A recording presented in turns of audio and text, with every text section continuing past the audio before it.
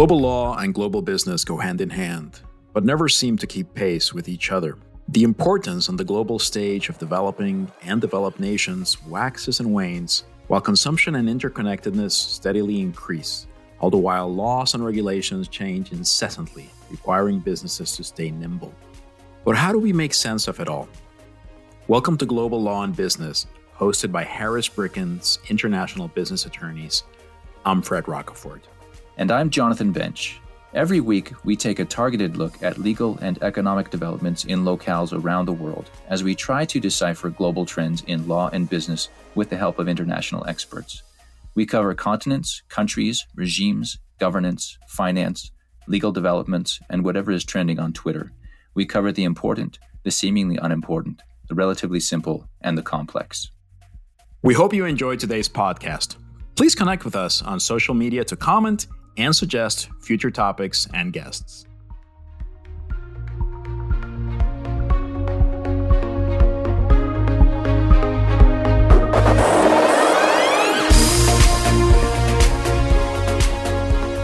Ryan Hurley is General Counsel at Copper State Farms, the largest medical cannabis grower in the Southwest.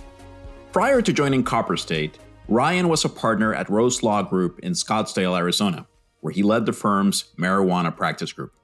He has a background in land use and zoning law, environmental and water issues, renewable energy, and a wide variety of regulatory compliance and administrative law issues. Ryan, welcome to Harris Brickens Global Law and Business. Thank you. Thanks for having me. I'm glad to be here. This is a very exciting time when it comes to cannabis law, both here in the U.S. and internationally. There are legalization initiatives underway in states across the nation and in many, many countries, most notably for us, Mexico. And Arizona is in the thick of things. This is in large part due to the approval last November of Proposition 207, which legalized recreational cannabis in the state. So let's kick things off by asking you to give us an overview of what is happening in Arizona with regard to cannabis. What should we be looking out for at this stage? Sure. So, we've had medical marijuana in Arizona for a little over 10 years now, dispensaries for about 8 of those years. And just recently, back in November, the Arizona voters voted for Proposition 207 to allow adult use or recreational cannabis here in Arizona. And we have gone pretty quickly to a adult use regulated, licensed selling environment. The Department of Health Services was excellent at processing the applications and generating the first batch of rules. And so in mid-February, a good number of the existing medical marijuana licenses were approved to switch over to adult use. And we were all real excited about that. And we're cranking away. We're doing great business. Our business at our stores is tripled pretty much instantaneously. And that's, still in a COVID world. So lots of exciting things going on in Arizona and lots of growth to be had. Ryan, we try to find out as much as we can about our guests before we record the podcast. And thanks to that research, we learned that you played a prominent role in that earlier effort to legalize medical cannabis in Arizona. I think that makes you someone who is well placed to reflect on just how much has changed in the last decade or so when it comes to cannabis. If you don't mind, could you take us back in time to 2010 and tell us about the challenges that legalization initiatives were facing back then and how it looks now from your perspective? What are your overall thoughts on the world of change that has taken place? Man, it's like an entirely different universe in just a short amount of time. Going back 10 years ago, our medical marijuana law passed by a very narrow margin. It was 3,000 or 4,000 votes, and it was vehemently opposed by our governor and everybody at the legislature. And believe it or not, it was actually the third time that Arizona had passed some version of a medical marijuana law. But every time prior, the legislature had or the governor had stymied the program. And one of those original attempts directly led to a change in the Arizona Constitution called the Voter Protection Act that said if the voters pass something by initiative, the legislature can't just come in and undo it. And so, thanks to that Voter Protection Act, this law that was, extremely opposed and passed very narrowly, we were able to implement it. But it wasn't without fights. I mean, our governor sued us in federal court, and we had to sue the Department of Health Services to move forward. It was really a battle, and it was about 2 years between when the law passed to when the first dispensary opened. And, back then I was the only attorney in the state, really, certainly the only attorney at a firm that was willing to touch it.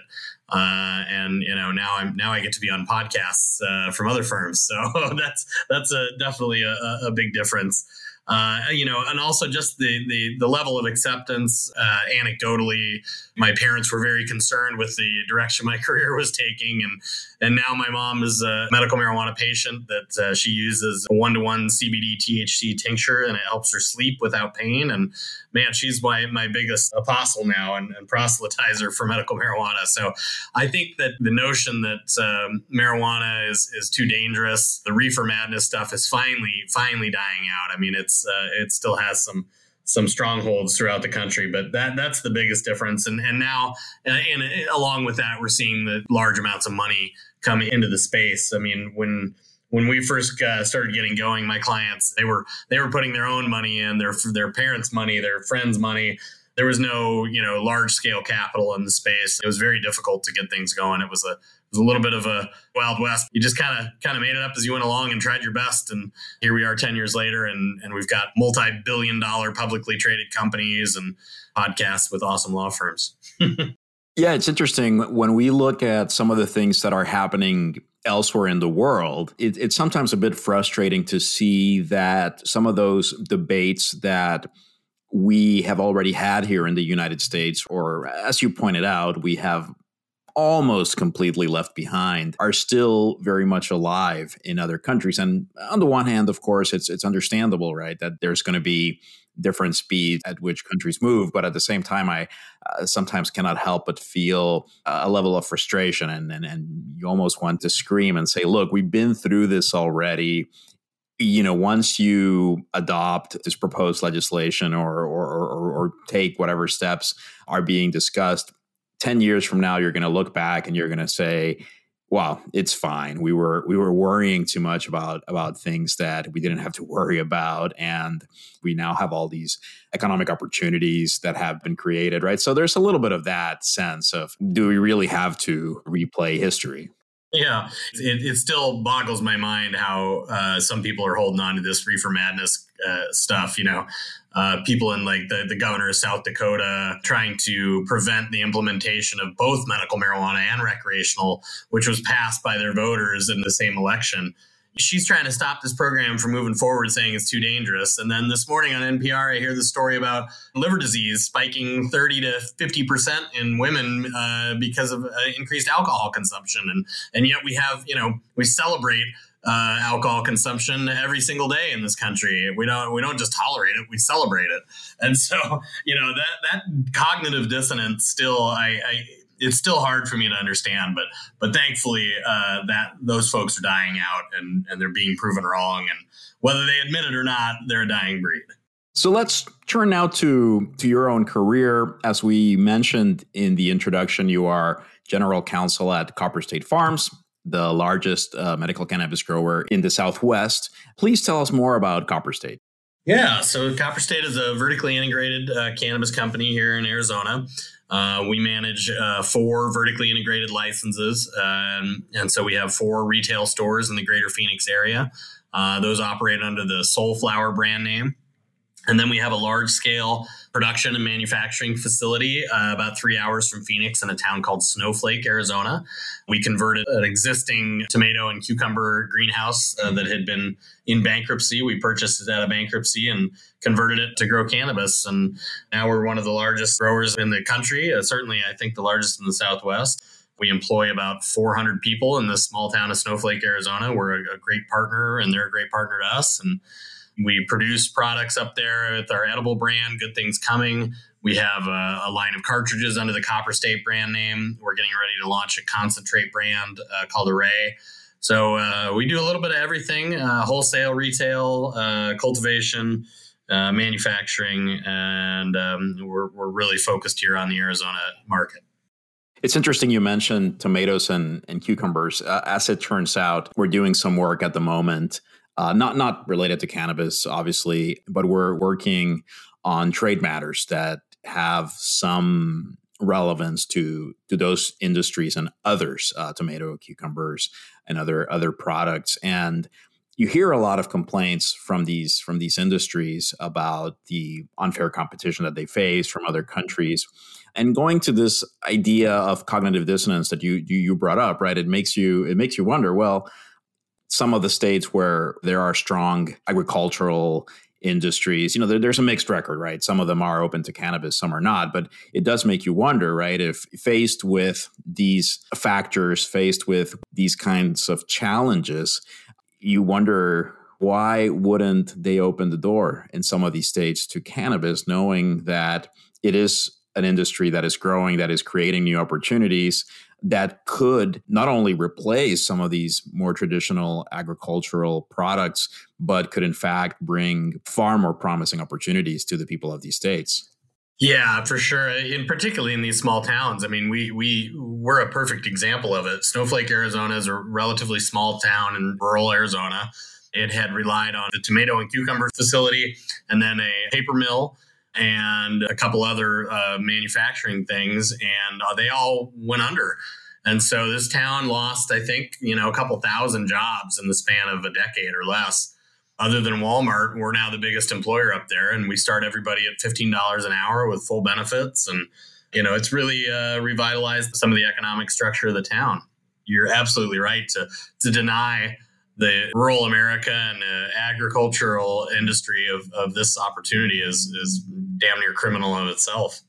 That's actually a great way of putting it. And just the other day, I was reading about what's happening in Morocco, where they're beginning to consider legalization of medical cannabis. And as it turns out, the party in government in Morocco, which is actually an Islamist party, they're a religious party, but their leadership has nonetheless supported medical cannabis legalization. And when you think about it, it's actually not that odd, right? I mean, you're creating opportunities for farmers. You're providing sufferers of certain conditions with access to products that can help alleviate their pain. It's actually, at least at first glance, right? It seems that if you're looking at it from a moral issue, it makes you wonder what is, relatively speaking, the more moral choice, right? Yeah, for sure. Absolutely. When I first kind of got into this, I knew it was risky. And, there were people at the State Bar Association suggesting I should be disbarred. But, part of the reason that I was so passionate about it is because I met people and I looked them in the eyes and they told me that if they didn't have access to cannabis, they would kill themselves because they were suffering from MS or Parkinson's or some other ailment from which they got relief with medical cannabis. And, that to me was a human rights issue. And so that was part of the reason I got involved. And so you're absolutely right. Depriving them of that is immoral. So turning away from cannabis a little bit, I suspect, because I think ultimately we'll be circling back to it after this question. But I noticed in your LinkedIn profile that in addition to your cannabis work, you also, and the direct quote is, solar, water, and environmental issues are always at the top of my mind as well. And when we introduced you at the beginning of the podcast, we also talked about some of these other areas of the law on which you focus. But I'd like to hear more about that. And sure enough, what are the linkages, if any, between your work on those issues, your interest on those issues, and cannabis? Sure. So, I was an environmental science major and undergraduate at University of Arizona, Bachelor of Science from the School of Agriculture there. I started my career doing about 50% land use and zoning work and then 50% water law. And, in Arizona, water law, water rights, water availability, it's our life. We live in a very dry state. We get a very little amount of rain. We have very few natural waterways. And the vast majority of our water comes from the Colorado River, which gets pumped uphill and has a complex regulatory structure associated with it. So I did a fair amount of that work. And then after the real estate crash, I was able to pivot a little bit to the solar energy space. And I help clients like Solar City establish the regulatory authority to operate in Arizona and to put rooftop solar panels, and also worked with utility scale solar companies. And I did that up until the medical marijuana law passed, and a combination of factors gave me that opportunity, and I decided to head more in that direction. But, they all do kind of relate. We've got the sun, the water, and now the plants. And so I'm always looking for ways to make Copper State more sustainable, but just growing in a greenhouse in Arizona as opposed to growing indoors with the massive air conditioning bill down in Phoenix is sustainable from the get-go, or much more sustainable from the get-go. So I get to use some of what I learned in the previous worlds in cannabis for sure. And I think going forward, even more so, I'll be able to leverage that stuff and try to get some folks converted over to renewable energy and recycling water and minimizing our impact on the environment. That's fascinating. I want to ask you, before we sort of move away from cannabis more definitely, what are your thoughts, if any, on what's happening down in Mexico? And of course, I think initially, even after there's hopefully full legalization there, it'll be a while before the cross-border synergies can be fully exploited, right? Given our own import and export laws. But looking ahead, maybe looking at, let's say, a 5-year window when perhaps some of our own laws here will start becoming more reasonable and better reflecting certain realities. Do you see potential for cooperation between cannabis businesses in Arizona and Mexico? Do you see it perhaps as a possible threat to the Arizona industry? I mean, we know that some people go down to Mexico to go to the dentist, and they go there to, receive medical care and buy certain things. Could we perhaps see a little bit of that happening with cannabis? Yeah, I think it's possible. I mean, it's funny. One of the founders of our company made his first business success growing tomatoes in Mexico after NAFTA. And before that, most tomatoes were grown in greenhouses here in the United States. After the laws enabled it, he realized they could squeeze the margins a little bit more in Mexico. And when you're growing identical tomatoes, a half a cent on a package of tomatoes, it really makes a big difference. And so he was able to make that a success, and it put a lot of greenhouses out of business here in this country. But now we're putting cannabis in them. So, but I do think that is a long term something we've got to keep our eye on. They have excellent agriculture in Mexico. They've got great land, great sun. And if they're able to import, it'll be a challenge for our business specifically. And I think it'll be a great opportunity for Mexico. It's absolutely something we should keep our eye on. I mean, we saw a lot of businesses in Canada start to export to various countries that were interested in medical cannabis programs, but didn't want to go so far as to allow people to grow their own or to allow growth within their country. So I think Mexico moving forward is the fourth country in the world that will fully legalize a cannabis industry is absolutely fantastic for them.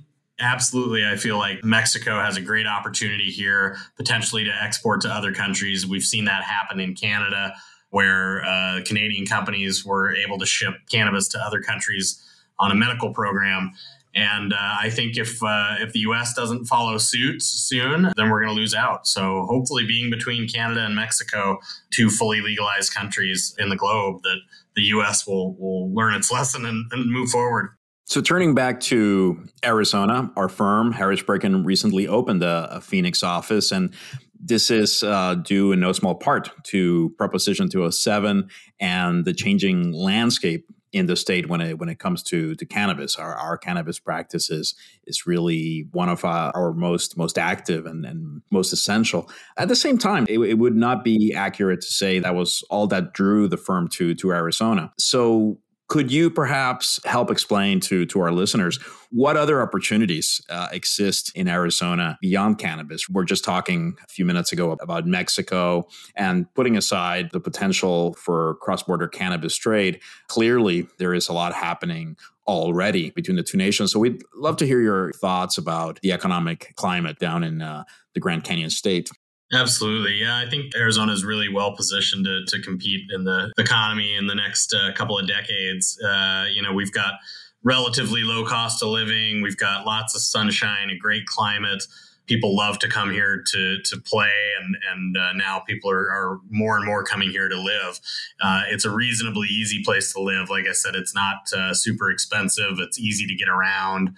You do kind of have to have a car unless you want to move in downtown Phoenix and stay in that area. But it's a pretty easy, good place to live. We have beautiful natural features within a short drive of the Phoenix area. And being on the border of Mexico has a lot of advantages, not the least of which is there's a beautiful beach about 4 hours south of Phoenix called Puerto Penasco or Rocky Point that is just one of the best places on earth as far as I'm concerned. It's absolutely amazing. So I think Arizona is well positioned. We have a reasonably low tax burden, reasonably low regulation, and sometimes a functional government, although our current legislature is a bit of a problem. But I think that a lot of businesses are looking at Arizona. A lot of businesses are choosing to come here. And I think that the only thing one of the biggest things we could improve that would make us even more competitive would be to focus on our public education system a little bit more. And that's frequently cited as one of the reasons people pass over Arizona. But we just passed an initiative not that long ago to provide some more dollars to the schools. So hopefully that'll address that concern. I think Arizona is primed to be a competitor in the next decade or two. Following up on that, I think over the past year, you could say, but more recently, I would say in the last few months, there has been all this talk about people leaving California, people moving to Texas, people moving to Florida.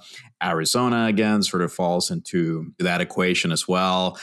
Even, we had a guest on recently from Eastern Washington talking about how people are moving to Eastern Washington from Western Washington and other places along the West Coast. But let me ask you, how do people in Arizona see this?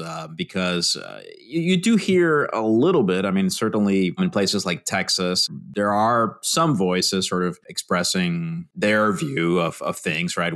There's a lot of focus naturally on the people that are moving, but there's also that other side of it, the people that are essentially receiving this inflow. How are people in a place like Arizona that is essentially a net recipient of new inhabitants? How are people there looking in general at this? I mean, is it something that people look at as an opportunity, as a way to really take the state to the next level in terms of growing and becoming a more important, more nationally relevant state? Or do you sense that there is some concern about how these new arrivals might change the character of the state in a way that the people who are already there might not appreciate? Well, that's kind of a loaded question, I suppose. But, Arizona in general, I think, is pretty welcoming and pretty friendly. It's always been a sort of immigration or transient type state. Most people that moved here did so in the 70s and the 80s. And before that, it's a pretty small town. And you don't run into too many people that are actually from here, and certainly far fewer whose parents are from here. So, by that nature, we're always pretty welcoming for new folks. But we are starting to see the impacts on our air quality, our traffic, our housing costs. Particular, the housing costs, I think, are a concern for a lot of people. We grew out to not up here in Phoenix, for better or for worse. And if you want to live in the central, Phoenix area and not have to take a freeway to work, buying a house is really, really expensive. And so I think that we've got some challenges there with affordable housing. I think some of the folks that are sort of diehard right-wing Republicans are a little concerned at how the state is changing geopolitically. We've got two Democratic senators for the first time in my life that I can remember, and we're pretty evenly split on Congress. And the cities, Flagstaff, Phoenix, and Tucson are all more Democratic hotbeds than they are Republicans. So I think there is some fear about that, but frankly, I believe it's moving the state in the right direction, and we're really a microcosm of what the country really looks like in general. We're kind of split down the middle. So I think it's a good thing. Net immigration to Arizona has always been Arizona's number one economic driver has been growth, and it still is. So I think we just need to find a way to manage that on the housing and the traffic and the air quality front. Well, thank you for fielding that question. And before we let you go, I'd love to hear if you have any recommendations for us, anything you've read or seen or listened to recently that you'd like to pass along. Yeah, I like to watch some of the animated cartoon series on TV just for fun. And I went back and started watching King of the Hill again, and it really still stands up. And I think gives us an interesting insight as to where the country was 15 years ago compared to where it is now. So if you're inclined to do such things, go check that out. Holographic Universe is a great book if you ever want to get a little metaphysical sometime. That book really opened my eyes a lot, made me think. So there's a couple of different bookend recommendations on the spectrum there. Fantastic. Thank you for that. My recommendation this week is an article that is titled The Fall of Hong Kong, China's Strategic Plan to Conquer Hong Kong and Purge It of Its People. And this, at least where I read it, was on the website of the Middle East Media Research Institute, or MEMRI. And it was written by a Chinese journalist who explains how what we are seeing now in Hong Kong, far from being a response to the recent protests in the city, is actually part of a longer term plan on the part of China to assimilate the city. So I think this is a facet of what's happening in Hong Kong that doesn't get as much coverage in the media. And in fact, I think that for people who haven't lived in Hong Kong and haven't seen the ways in which these efforts manifest themselves, it might not be easy to pick up on the fact that it's happening. But this is a great introduction to that phenomenon. So again, The Fall of Hong Kong, China's Strategic Plan to Conquer Hong Kong and Purge It of Its People. And as always, we will be providing a link on the blog posts when we publish the podcast. And with that, Ryan, I'd like to thank you once again for coming on the show. Really enjoyed our conversation. Thank you so much for having me. I enjoyed it as well. And anytime. We hope you enjoyed this week's episode. We look forward to connecting with you on social media to continue discussing developments in global law and business. This podcast was produced by Harris Bricken with executive producer Madeline Williams, music composed by Stephen Schmidt. Tune in next week for another episode. We'll see you then.